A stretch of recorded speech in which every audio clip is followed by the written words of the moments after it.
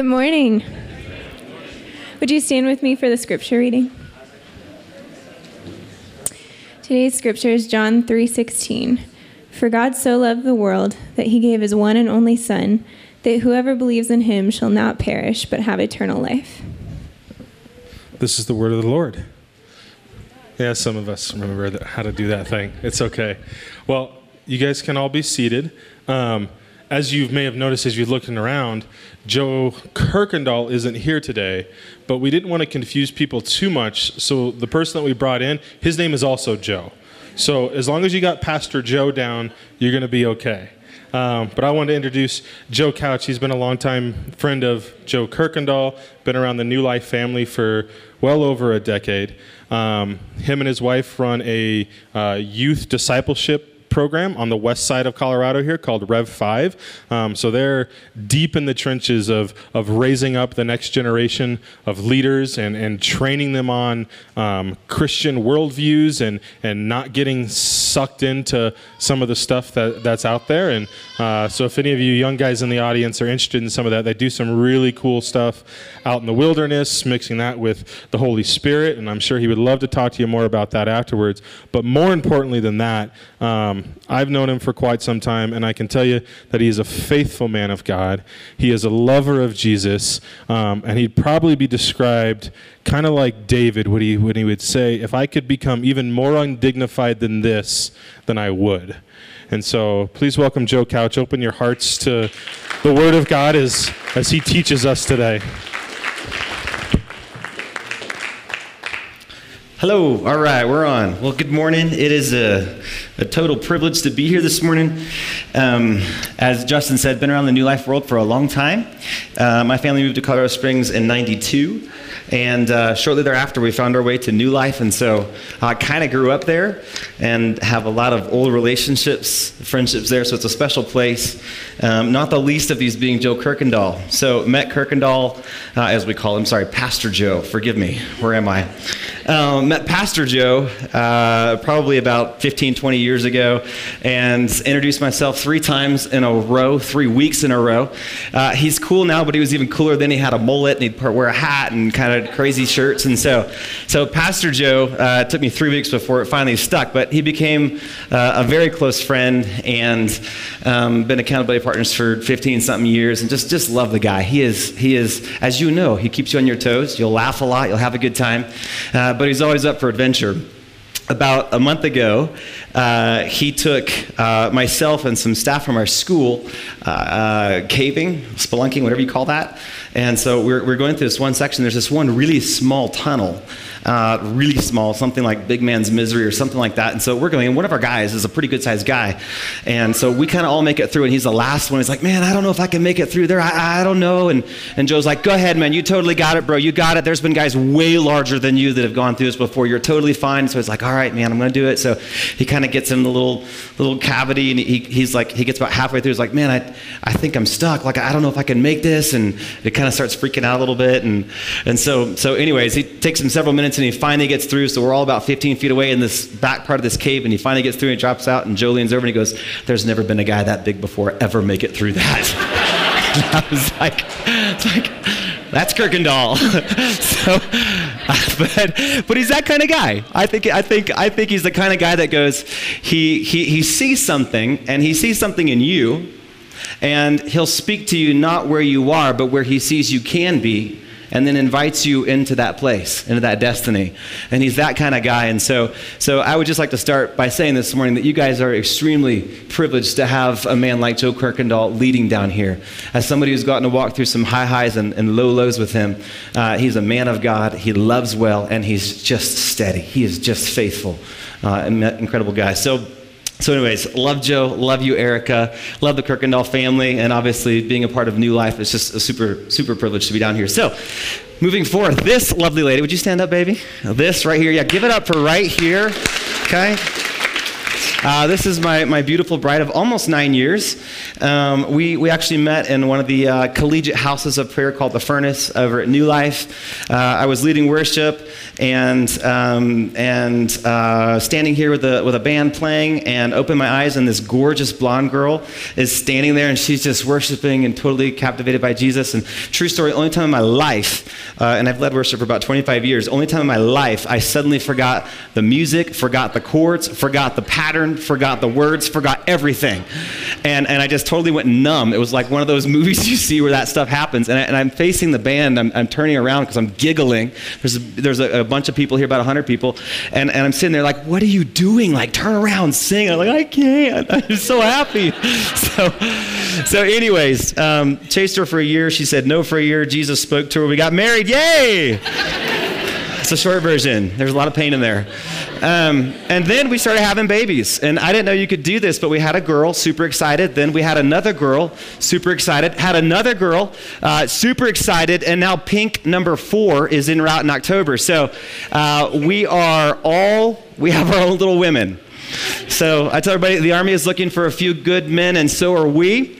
So if you have small muchachos that will be looking for an arranged marriage, we have a short 40-page application that you can fill out, and we can talk about that in about 30 years when they're ready. So, okay, I know Justin already prayed, but I want to pray one more time and just ask the Lord in these, 12 minutes I have or something like that, that the Holy Spirit would help me communicate what I feel like He put on my heart for us this morning.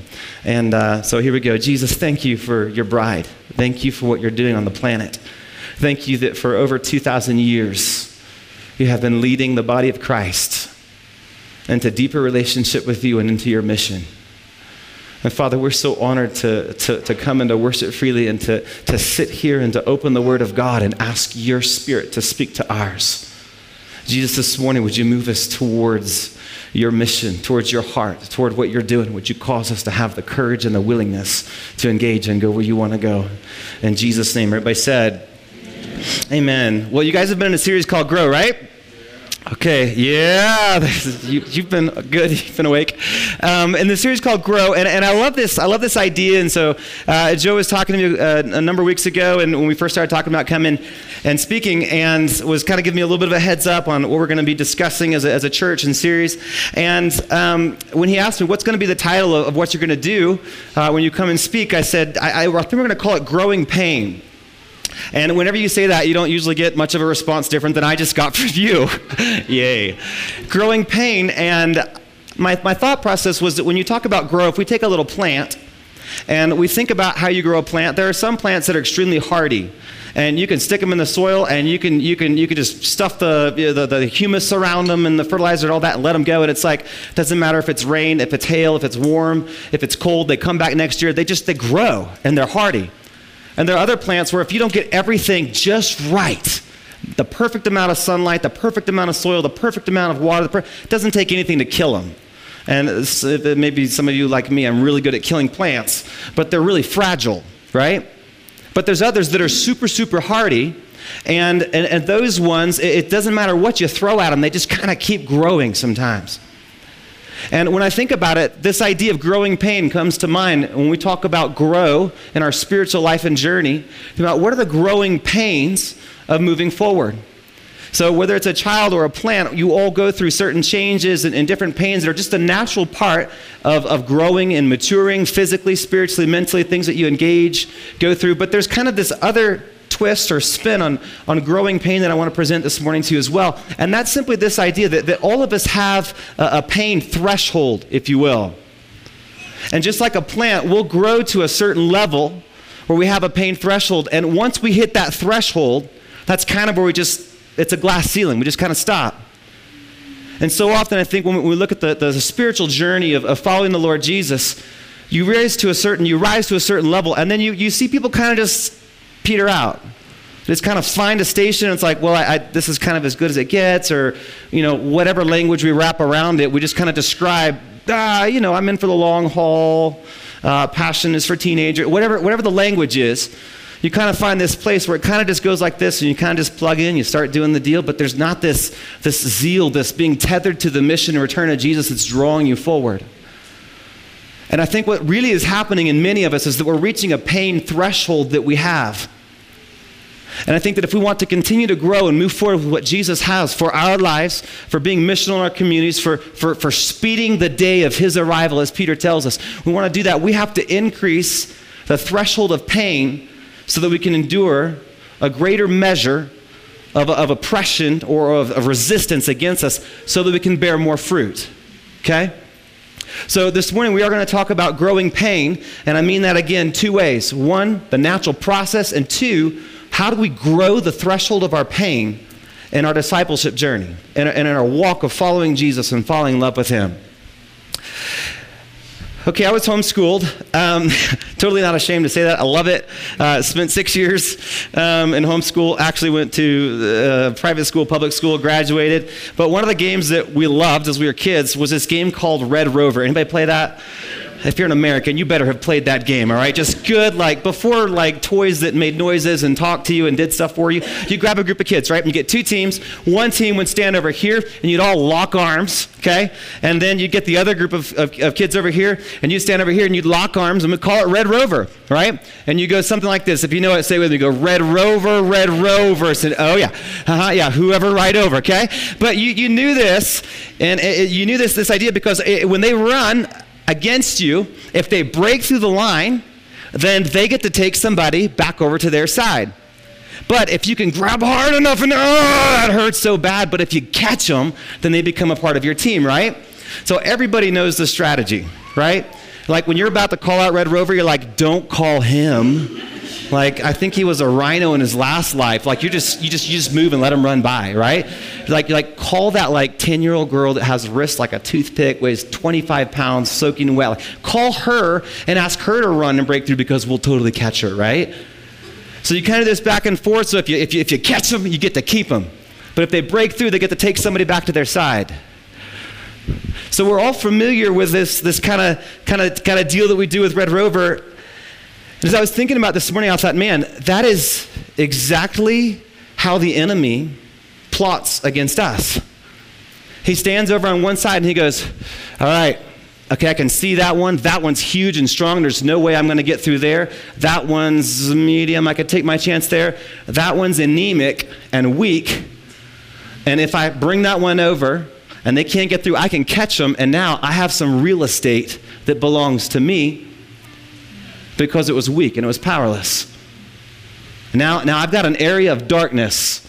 I have power in that place because I was able to resist. What I want to submit to you guys this morning in growing pain is simply this. One of the greatest areas I think that we as a church are anemic and weak is in our willingness to endure pain, to confront, to engage conflict with one another. Now, this idea, when you say conflict, some people are like, oh yeah, I have it all the time. Yeah, I don't mean angry conflict or no, we're from the Midwest, we were farmers. We never have conflict. We just sweep it under the rug and it goes away, right? When I say conflict, I'm talking about what's a right conflict? What's a God-designed conflict that's meant to be an instrument of producing life in us, but that's going to require pain in our journey? So I want to look at this idea this morning of conflict and the role that it has in our lives. Let's start with this phrase that I love. It says, to the degree that we experience relationship is the degree that we experience life. I'll say it again. To the degree which we experience relationship is the degree that we experience life. So we'll never have more life than we experience in relationship. Right? You hear some people sometimes, you know what, me and God, the world is messed up, relationships hurt, people are mean. Just as long as I'm good here, I'm good. Which is cool, except for it's not biblical. Right? So the degree to which you experience relationship is the degree to which you'll experience life. Okay? And again, when we zoom out and say grow, what are we actually talking about? Like grow bigger, grow wiser, grow wealthier. Like, what are we saying? When we really say grow, we're saying we want life abundant. We want John 10:10. We want to be living out of the overflow of the Spirit of Jesus moving inside of us. So you come back to this idea and go, I'm never going to experience more life than I am relationship. And you peel that back one layer further, we realize you're never going to experience a deeper threshold of relationship than you do pain, conflict. In other words, if I could sit down with you and ask you, tell me about the relationships in your life and tell me about conflict. What does conflict look like? What does it look like to confront? What does it look like? When was the last time you had a difficult conversation that you prayed and labored over and went with somebody and started asking you questions? In probably just a couple of minutes, I could tell you a ton about the quality of the life that you're living. You could do the same for me. Why? Because the degree that we experience relationship is the degree we experience life. And again, the degree to which we experience conflict is the degree to which we'll experience relationship. If we learn to do conflict and engage and endure pain well with each other, what happens? The relationship value goes up. Any relationship can be judged by the degree of pain that is willingly endured to preserve it. Any relationship can be judged by the degree of pain that's willing to be endured to, willing to be engaged to endure it. Okay? And then finally, that relationship again goes back to life. So I want to look at a scripture real quick. We read it this morning, but I want to look at it because sometimes you take an idea like this and it's like, yeah, that's ethereal, it sounds great, but what about practical me right here I'm living now, right? So I want to look at this for a second. Probably the first verse. If you go back to the first verse you learned as a Christian, somewhere on your radar, throw some out. First verse you learned. John 3:16. Is that what you said? Yeah? I think I can. This is kind of, my ears are, okay. So John 3:16, it's like the first one that we learn. And if we look at this thing for a second, we're going to find that this idea of engaging conflict and preserving relationship is not just an out there thing. It's wired into the DNA of our entire Christian journey. So say this with me. For God so loved the world that he gave his one and only Son, that whosoever believeth in him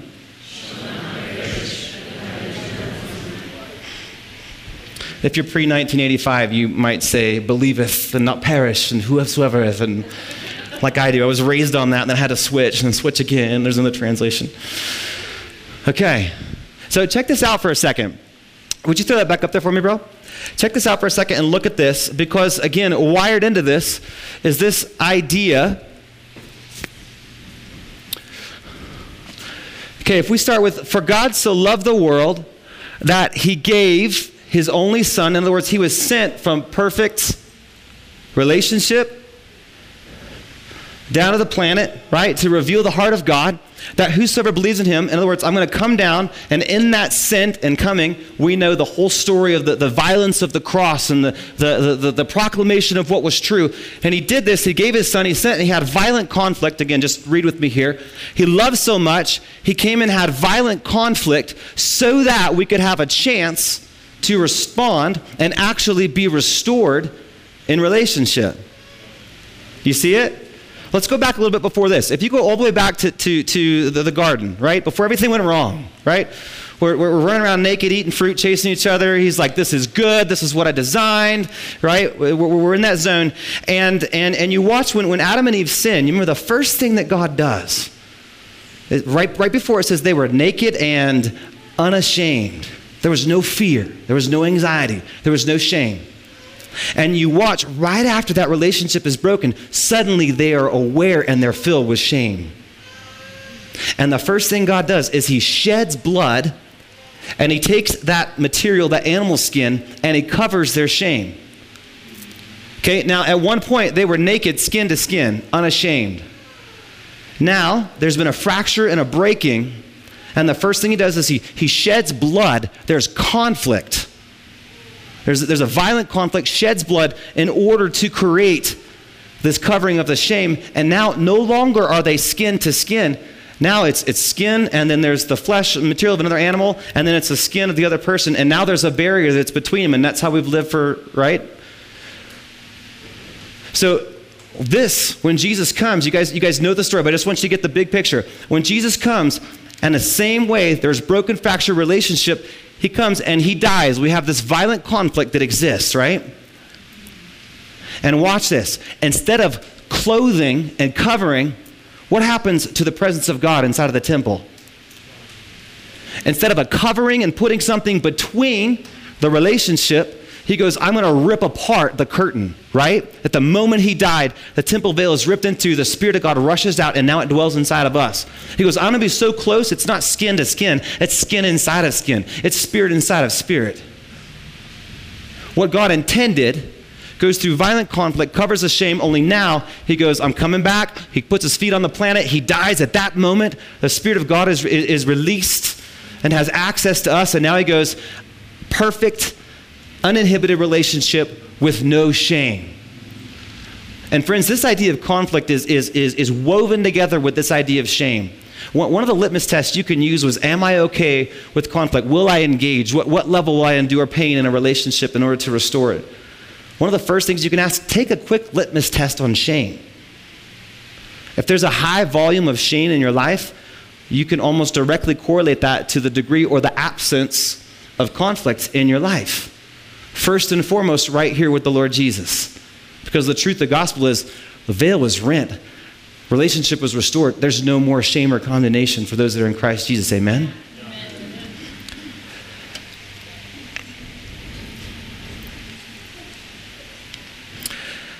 I think when we talk about conflict and when we realize this is not just a skill, that's not something that's out there, it's actually wired into the DNA of what God designed us to experience with Him. And we get it right here. The first thing He always has us do is to turn right here laterally and to begin to engage a level of pain, to increase that threshold and begin to reconcile relationships around us. See, why is this so important? I'll tell you why it's so important. Because the criteria that the world uses to evaluate the validity of our message is the measure of relationships that we share with each other. Let me say that again. The criteria that the world uses to validate the legitimacy of our message is determined by the degree of relationship we have with each other. Okay, so real simple. You're preaching, let me see if I believe what you're saying by the way that you treat the people around you. Because if those relationships are shallow, I don't want what you're preaching. You've just proven to me it's no good. You're not buying what you're selling. But if I can listen to you preach, good or bad, doesn't matter. If I can listen to you preach and I can look at the relationships around you and they're rich and they're raw and there's constant conflict. And again, I don't mean wrong conflict. I mean right conflict. Meaning, if I love you, I'll wound you. Probably not you because you're large. But if I love you, I'll wound you a little bit better. Let's move all the way down here to make it right, okay? I love this. Think about surgery. Jesus calls himself the great physician. Okay, any surgeon knows. You got to cut. You got to wound. Why? Because you got to get the cancer out. So I'll wound you in order to heal you. If you'll trust me to wound you in order to heal you, then I'll let you step in here and get bloody and do conflict. So if I trust the motive is for me and there's love at the roots of it, then I'll let you wound me violently in order for us to restore. Why? Because I know the byproduct of that wounding is going to be an increase in relationship. What happens? The world looks at our message and goes, I don't even get all of it, but that is legit. Sometimes we're so frustrated, people don't want to come to church, they don't want to experience Jesus, and they don't want to whatever. Look at the proof. Jesus is a really good leader. And it says in his word that he's coming back for a bride that's pure and spotless and radiant. She's not shriveled up, insecure, hiding, weak, anemic, and with really poor relationships. What does that mean? That means you and I have a job to do. Peter says we speed the hour of his arrival. Literally, when he returns is influenced by how we cooperate with what his Spirit's doing. What does he want us to do? He wants us to prepare the bride of Jesus.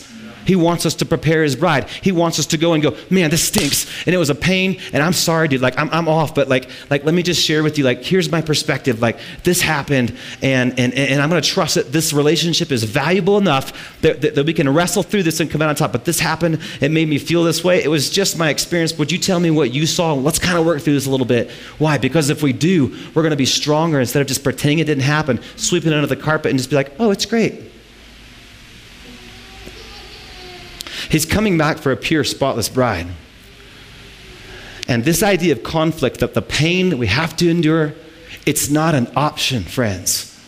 It's not a go down the grocery aisle and pick this and don't pick that and pick this. It's a requisite for the Christian journey. It's not a yes or no. It starts with him. He modeled it. He laid it out. He described it. It's incredibly clear. It's all throughout Scripture. And he goes, all right, You surrender to me, you're a part of my mission on the planet. Here's your first job assignment. Go reconcile with the people around you. Go take care of the stuff that stands between that was never meant to be there. Come on, I solved that. The Spirit came out from behind the curtain. You are now naked and unashamed spiritually. There's nothing between you. It's skin on skin. We're one. And the world goes, wow, that is a gospel I want to respond to. I'll surrender to that Jesus. We don't stop preaching, but we live lives that resonate with the reality of what we're saying. And if we don't, let's stop pointing fingers at Hollywood and the world, and it's just getting darker, and it's just harder, and technology is just taking over, and people don't respect clergy anymore, and the small groups aren't launching, and we're just like, ugh! I don't think he feels that whiny about it. He's like, did I give you all you need for life and godliness or not? And if I did, let's read the book. Let's respond to what he's doing, going, Holy Spirit, I have no idea how to forgive this person. I was legitimately hurt. I was wounded, and it's painful. And he goes, yep, I know exactly what you're talking about. Now watch me. Watch me. I showed you how to do it. Now do it, and I'm going to give you the grace and the strength to follow through and to do it well. I want you to experience life abundant. I want you to grow. And as you do the byproduct of that, I'll do the drawing. Why? Because you're lifting me up. I'll get people's attention. You get right. That's your job. We simply respond to what he says. We do those things. He's good at doing all the other stuff. We don't need programs. We don't need strategies and great slogans. We just need obedience. And boy, that life births in us, and then a natural byproduct as it moves beyond us. That's a good day. I want to take 2 minutes and look back at that scripture, and then I'll close. Because conflict it's a skill. That's something you can learn. Oh, I'm just not good at. Well, let's go learn. It's a command of Jesus. Let's take it seriously and respond. Okay? But I just want to look at this, the process in here in John 3:16. So there's a bunch of scriptures about conflict, but just that's where we're at. And he goes, for God so loved. Before we ever get to a place of engaging the hurt or the wound or the pain, we have to get the motive. If the motive is not love, you can go have conflict all day and just hurt people. And some people do. If the motive is love, then they'll allow you to hurt them if they trust you, in order to heal that relationship. Well, I just don't feel love for that person. They hurt me so bad. I'm frustrated and I'm angry. Okay, what do? You go get on your face and you go, Jesus, I'm hurt. I'm angry. I'm frustrated. I have nothing I want to do with this person. Would you give me strength? Would you give me love? I can tell you from 1,000 stories. I'll tell you from my own journey. I've had multiple scenarios like this where it wasn't just oops, we're mad, we fought, let's fix it. It was months and months of tears and frustration. You see the face and you look away and you're angry. Going back to the prayer, Jesus, would you give me grace? Would you give me strength? Would you give me love? And sometimes it might take months before something starts just barely blooming in you and you go, wow, I didn't just freak out when I saw that person. Like there was actually a warm spot in there somewhere. You go back, you pray, God, give me love. Give me love. It doesn't mean that I have to like them. It doesn't mean I have to take a road trip with them. It doesn't even mean I have to trust them and let them back into my life. I'm not condoning what's done. I'm just getting rid of the unforgiveness. Unforgiveness is like drinking poison and waiting for the other person to die. It just doesn't make sense. Okay? So you go and you press in until you get the measure of love, and then you go back and you go, bro, I want you to know I value this relationship enough that I'm going to say what I'm going to say, and I'm going to trust that we're going to come out better because of it. So the motive has to be love. When the motive is love, you initiate. What if you were wounded? What if it was done against you? It doesn't matter. Don't sit around and wait for the world to happen. Go do it. Just like he did it. The motive becomes love. You initiate, you go, you experience that conflict. When the motive is right, and when you choose to initiate, half the time we're sitting around going, it was their fault, they should fix it. Stop it. That's childish. I'm going to weigh in here. I'm going to accept the burden. I'm going to initiate. I'm going to pray until there's love in my spirit, and then I'm going to move forward and have that conflict. Brass tacks, straight from heaven, John 3:16. I know it's more complicated. I know there's a lot of variables, but we can learn. We can do this, people. Alexander the Great is one of my favorite figures from history. And he by the time he was 30, he had conquered all known lands. Pretty good resume, okay?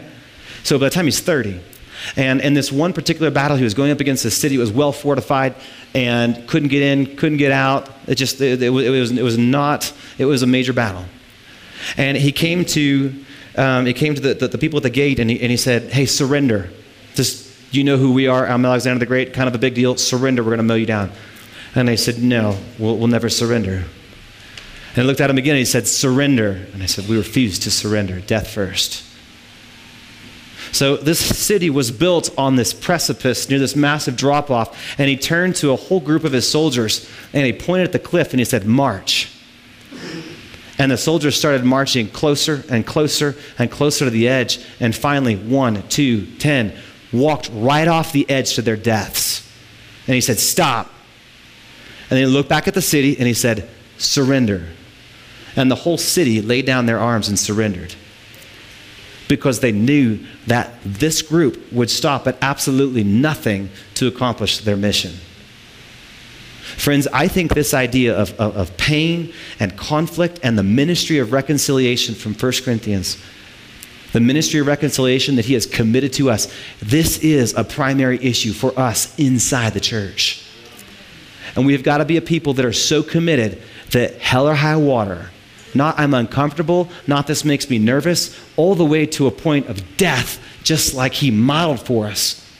I will engage conflict. I'll endure the pain. I'll grow the threshold. I'll learn the skills. Why? So that we can be radiant, so that we can be powerful, so that when the gates of hell come against hell, hell can't prevail against it. They can't get through. Instead, we keep plunging through the lines and going, "Thank you, I'll take another one."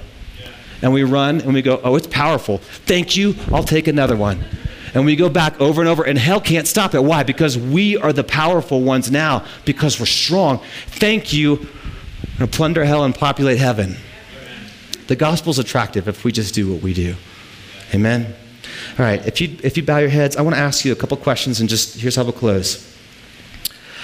I just want to start with us. If it's true with us, it can be true elsewhere. If it's not true with us, there's no reason for us to engage it. So here's what I want to ask. I'm just going to list off 4, 5, 6 categories, and I just want you to ask the Holy Spirit, is there somebody in one of these categories that I need to forgive? Number 1, just you and Jesus. That might be forgiving you forgiving you, and letting go of something that I can't forgive myself because I did this. Or maybe it's the other way around. Like, Jesus, I need your forgiveness, but I've never been able or willing. I've never understood the depth of pain you endured in order to forgive me.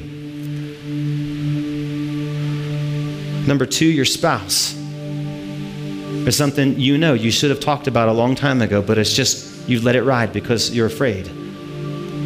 Naked and unashamed. Number 3, family members. Who in the family? It's been unreconciled, maybe for weeks, maybe for years. Number 4, friends. You've drifted apart simply because you haven't chosen to engage. It's a good friendship. God meant it to be. You lack the courage, so you let it drift. Number 5, pastors and those in spiritual authority and leadership. There's usually a lot of unforgiveness there. Who do you need to go have a conversation with? Believe me, if they're a pastor, they know. They're used to this, but get it off your heart. Number 6, bosses. Somebody in authority over you that has some financial leverage that you've been hurt by, or that has wielded their power recklessly against you. And it's wounded you, and you're hurt, and you're carrying it. And finally, number 7, government officials. We hate this one. It's political, but Jesus talks about it right in Scripture. People I have judgment and unforgiveness and anger towards. Don't drink poison and wait for somebody else to die. I want to take 1 minute. I'm going to be quiet. I just want you just Holy Spirit, search my heart. Search my heart. Just take a minute. Just listen. You do business now or later, but just right now I want you to listen. Ask him any of those 6 or 7 categories.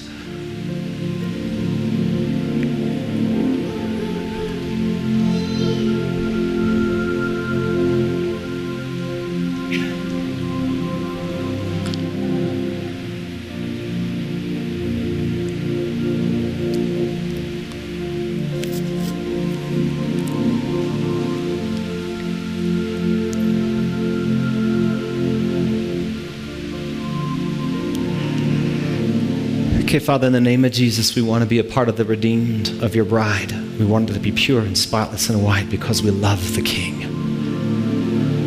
So God, would you give us courage now? I ask for every person that is in this room, Lord Jesus, that you would give them courage, that you would give them grace, that you would give them the right timing, and that above all, Lord, that the motive would come out of love. Father, would you make us strong?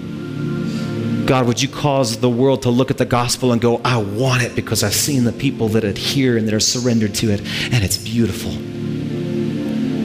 Jesus, we love you. We love what you're doing. Would you help us to live it out courageously until your return? In your precious holy name, everybody said.